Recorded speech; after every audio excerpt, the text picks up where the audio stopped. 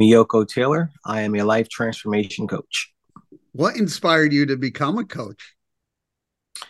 What inspired me to become a coach was, I've had the spirit to serve since I've been a little kid. I knew that I always wanted to be in a profession where I was able to help people. And I was just really fascinated with how people work, how we think, why this particular person achieves this particular thing versus why this one didn't. And it's just a general love for people, a genuine love for people that I've always had. So I think coaching was just something that I did before I knew exactly what it was, or something that I was passionate about. And, life just happened to, veer me in that direction. That's kind of what happens when you kind of live in your purpose and you pursue what you're really passionate about. So that's how I became a coach. Um, how I became an effective coach was just life experiences and life challenges. But yeah, I love what I do. I've been doing it for well over a decade, and um, it always brings me to exciting new experiences, man.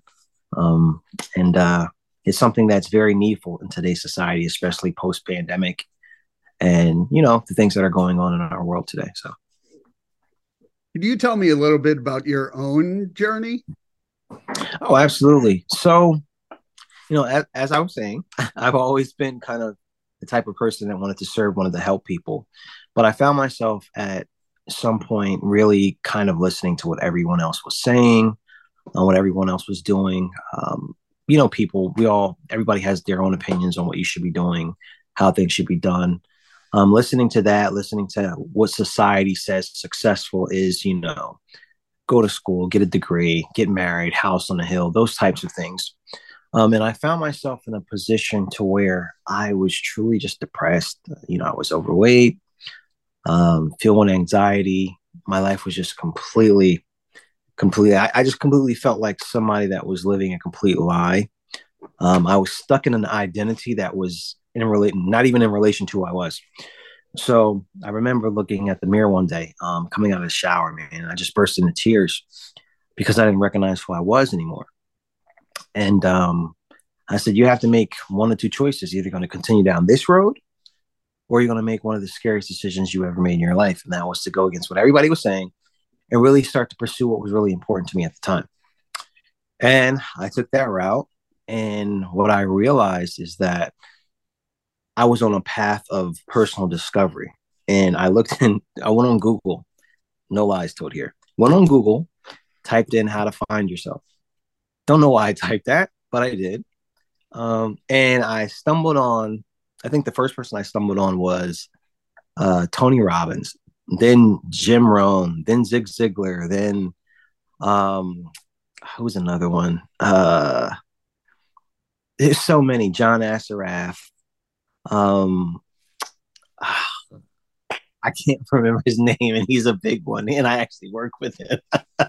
But it was so many different people in the personal development field that I actually started to listen to, and I'm like, do you mean to tell me that there is a mindset, there is a behavior, there's these things that you can change about yourself that'll actually help you accomplish and achieve the goals that you want in your life?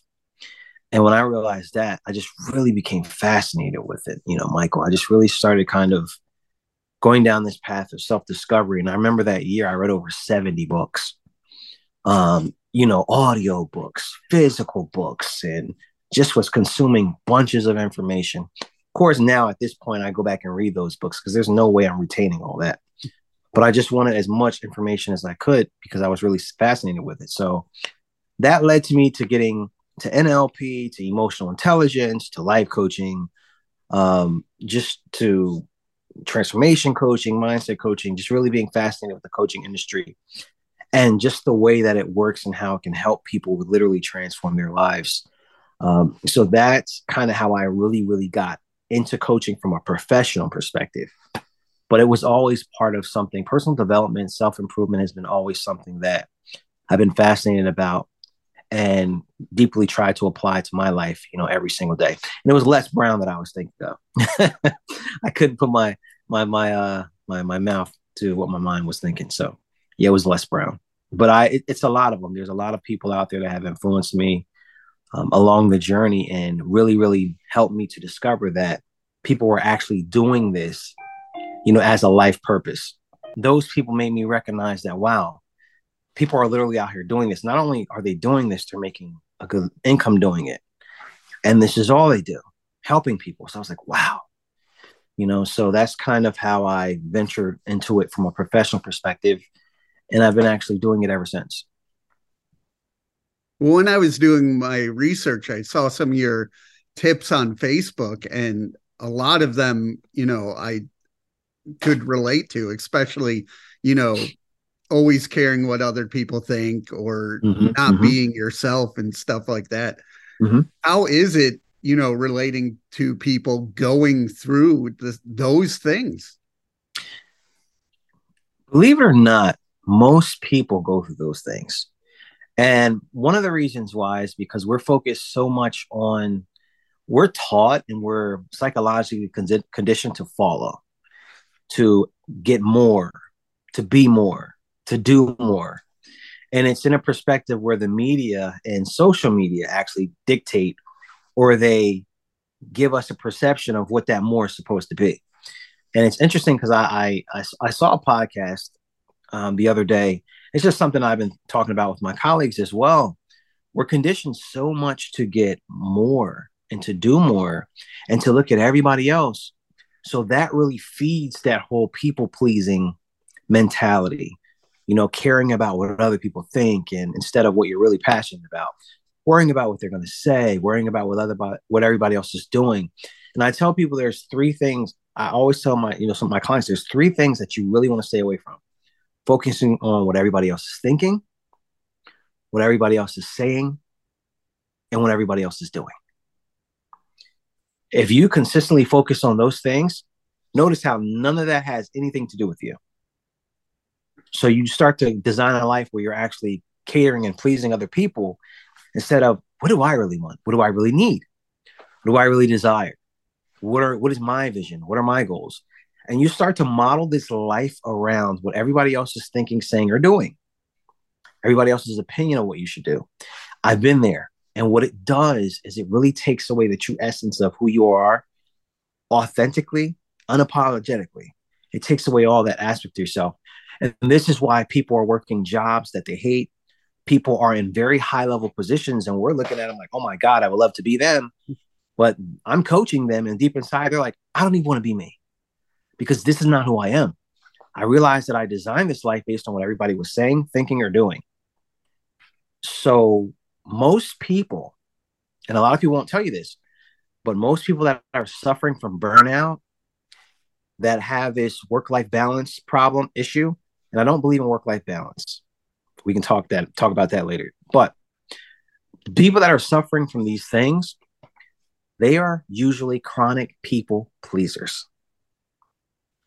Deep down inside, a lot of them have imposter syndrome, low self-confidence. These are things they're not telling the world because they look confident as ever to society. These are things that people are telling me as a coach, as somebody that deals with a lot of high profile professionals that have these high stress positions, that are in these levels of leadership, that are really suffering in silence with these different things. Because as I said before, they're stuck in an identity that is not in alignment with who they really are. So to give you the short, because I had to explain all that, to give you the short answer of that, yes, a lot of people are dealing with the chronic people pleaser aspect, but it's because of what they allowed themselves to focus on. And then they pay attention to what's going on in the media, and they're not really dealing with what they want, who they are, and what's important to them on a daily basis. Sometimes we think about it, right? New Year's resolutions, New Year's time, we may think about it. A holiday, a death, something tragic happens, and then we may think about it for a little bit. But it's not something that we're really self-aware enough to focus on every single day when we wake up in the morning. So that's the whole people pleasing aspect, and everybody has become or is a people pleaser in some way, shape, or form. Right. Can you tell me about your thoughts on the work-life balance? Uh, this is probably one of the most controversial topics when I say that, because people are like, "What do you mean?" Work-life balance is such a popular term, right? Yeah. But for those of you who can't see me, I'm actually doing a visual demonstration. So let me ask you a question. I know this is your show, but I'm going to ask you a question. Oh, please. All right. So do you think, an audience, you can ask yourself the question too. Do you think at any given point of time that your professional life and your personal life is going to balance on a scale? And what I mean by that is a lot of people go out to say, you know what, man, if I had more time, more, remember, it's the adding part, right? It's that more thing. If I had more time, I'll be able to do this, right? If I had more time, I'll be able to do that. There's never going to be a place in time where you have 10 hours of personal time and 10 hours of business time. And it just harmonizes. It's not going to happen. The real problem why people consistently pursue work-life balance is because they're still focused on all the things they think that will complete them and make them happy versus really taking what they have and literally being present and aligning that with who they really are. And this is what I mean. You can take one person that works 10 hours a day at a job, comes home, only has 4 hours with his family, right? Let me break this down. He does an hour for dinner with his whole family, right? That's 3 hours left. Does an hour with his kids, right? Maybe helps them with schoolwork, plays around with them. That's 2 hours. Does an hour with his wife, just chillaxing, unwinding on the day, right? Heads for bed, maybe takes a 20-minute shower. 40 minutes left. Him and his spouse are in bed or whatever. They're just relaxing, right? But he's present in every single one of those minutes. Now, let me ask you this. How fulfilled do you think he's going to be or she's going to be? Very fulfilled, even though they've worked a 10-hour day. It's not about the time. And this is what people get really hung up on. It's not about the time. It's about the quality and the experiences that you have in your life. Yes, sometimes you may have to work 8 hours, 10 hours, whatever. But what are you doing when it comes to yourself? Once you get off that job or that profession or that business, whatever it is that you're doing, how present are you in your own life? Are you taking time to do things that you're passionate about? Are you staying connected to that? Are you being present with your loved ones, with your family, whatever it is that is very important to you? What type of time are you spending to it? Is it quality time? Because more time is not the answer. Right. More quality experiences is the answer. That's the whole work-life balance myth. That's cracking the code. That's the whole thing. It's not a balance. It's an alignment from your personal life and your professional life. They have to harmonize. And that's not always the same level of time, but it should be the same level of joy, same Yeah. level of experience, same level of quality. And this is what mixes people up. So, all of you listening out there, it's not a work-life balance thing. It's a work-life fulfillment thing. That's what it is. Your work life and your personal life has to be as equally fulfilling to you as everything else. And it's not going to be that way if you're spending so much time on your job or your profession and hardly no time being present for yourself and for the things that really matter to you. Period. That's the code. That's the cheat code. No, that makes a lot more sense because being, I work from home. So having those Mm-hmm. moments of shifting to focus on family and all that means the Right. world than Right. when I was working 12 hours a day and barely, going right to bed or whatever. Right. And it makes it a challenge. And it makes it a challenge to be present. I'm not saying it's not a challenge Yeah. to be present when you work those long hours. But we're humans, we're resilient. We just have to make things work with what we have at the particular time. And if you're not happy, let's say, for example, in that profession, then you got to start making steps and making an exit strategy to see how you can kind of move from there to where you really, really want to be. So I kind of want to add that up because I know some people will be like, well, I don't have a choice. I work all these hours. I get it. But at some point, you have to start to make steps to make a better situation for you, for your family, for yourself, whatever your situation may be. How does it feel when you have clients making, changing their lives for the better? It feels really good. What I do, one of the things, and it's funny because people say, oh, it's the money. It's not really the money for me. Money's good, money's important. Don't get that misconstrued. The reality of it is, though, is when you can actually help somebody make a particular change, and you see somebody in your inbox, and you see somebody sending you messages and testimonials and saying, hey, yo, you know what, Meiyoko, before I met you, before I was working with you, this happened. Now the relationship, with my wife or my husband or whoever is better. Now I'm making more money. I feel better about myself. I'm not beating myself up anymore mentally. I've set these boundaries for my life and I'm not allowing this to happen anymore. It motivates me not only that, and I want to say this as a coach because people have this misconception that we're perfect. I am in no way, shape, or form perfect. One of the reasons why I help people in this area because it's a passion area to me. And at any given time, your work in your life can be out of alignment. So I want to make that specifically clear because everybody has this misconception about coaches. I'm not one of those people. I'm on a journey just like you. I may happen to know just maybe a little bit more than you do, Right. or some techniques and strategies to actually help you. So let me just get that clear. But back to what I was saying, it's a great feeling to know that you're actually helping people, and it's an even better feeling to know that they feel and they know that you're on the same journey as they are. I think that's very important as a coach. When you have a client or somebody that you work with that feels like you're on the journey with them, you may have a little bit more experience, but you're there as a guide, as somebody to hold them accountable. It's a very, very comfortable and empowering experience for them. And that's for anybody that's a coach that's listening. You can get your client to that particular level of energy between the two of you. It's transformational. Where do you want to see your mission, say, in the next 3 to 5 years? The next 3 to 5 years, one of my goals, I have two goals.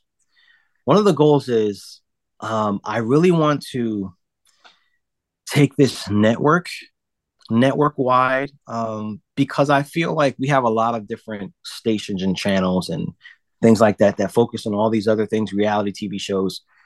But wouldn't it be pretty cool if we had a network or a station or some type of resource where you can get up in the morning and you can actually have a notepad, have a pen or something, and you're actually looking at something on mindset, looking at something on emotional intelligence, looking at something on productivity, looking at something on effective communication, looking on something, on how to declutter your life, looking on something that tells you how to stop being a chronic people pleaser, how to have more boundaries. Like, imagine if we had a station, a network, something that did nothing but personal and professional development every single day.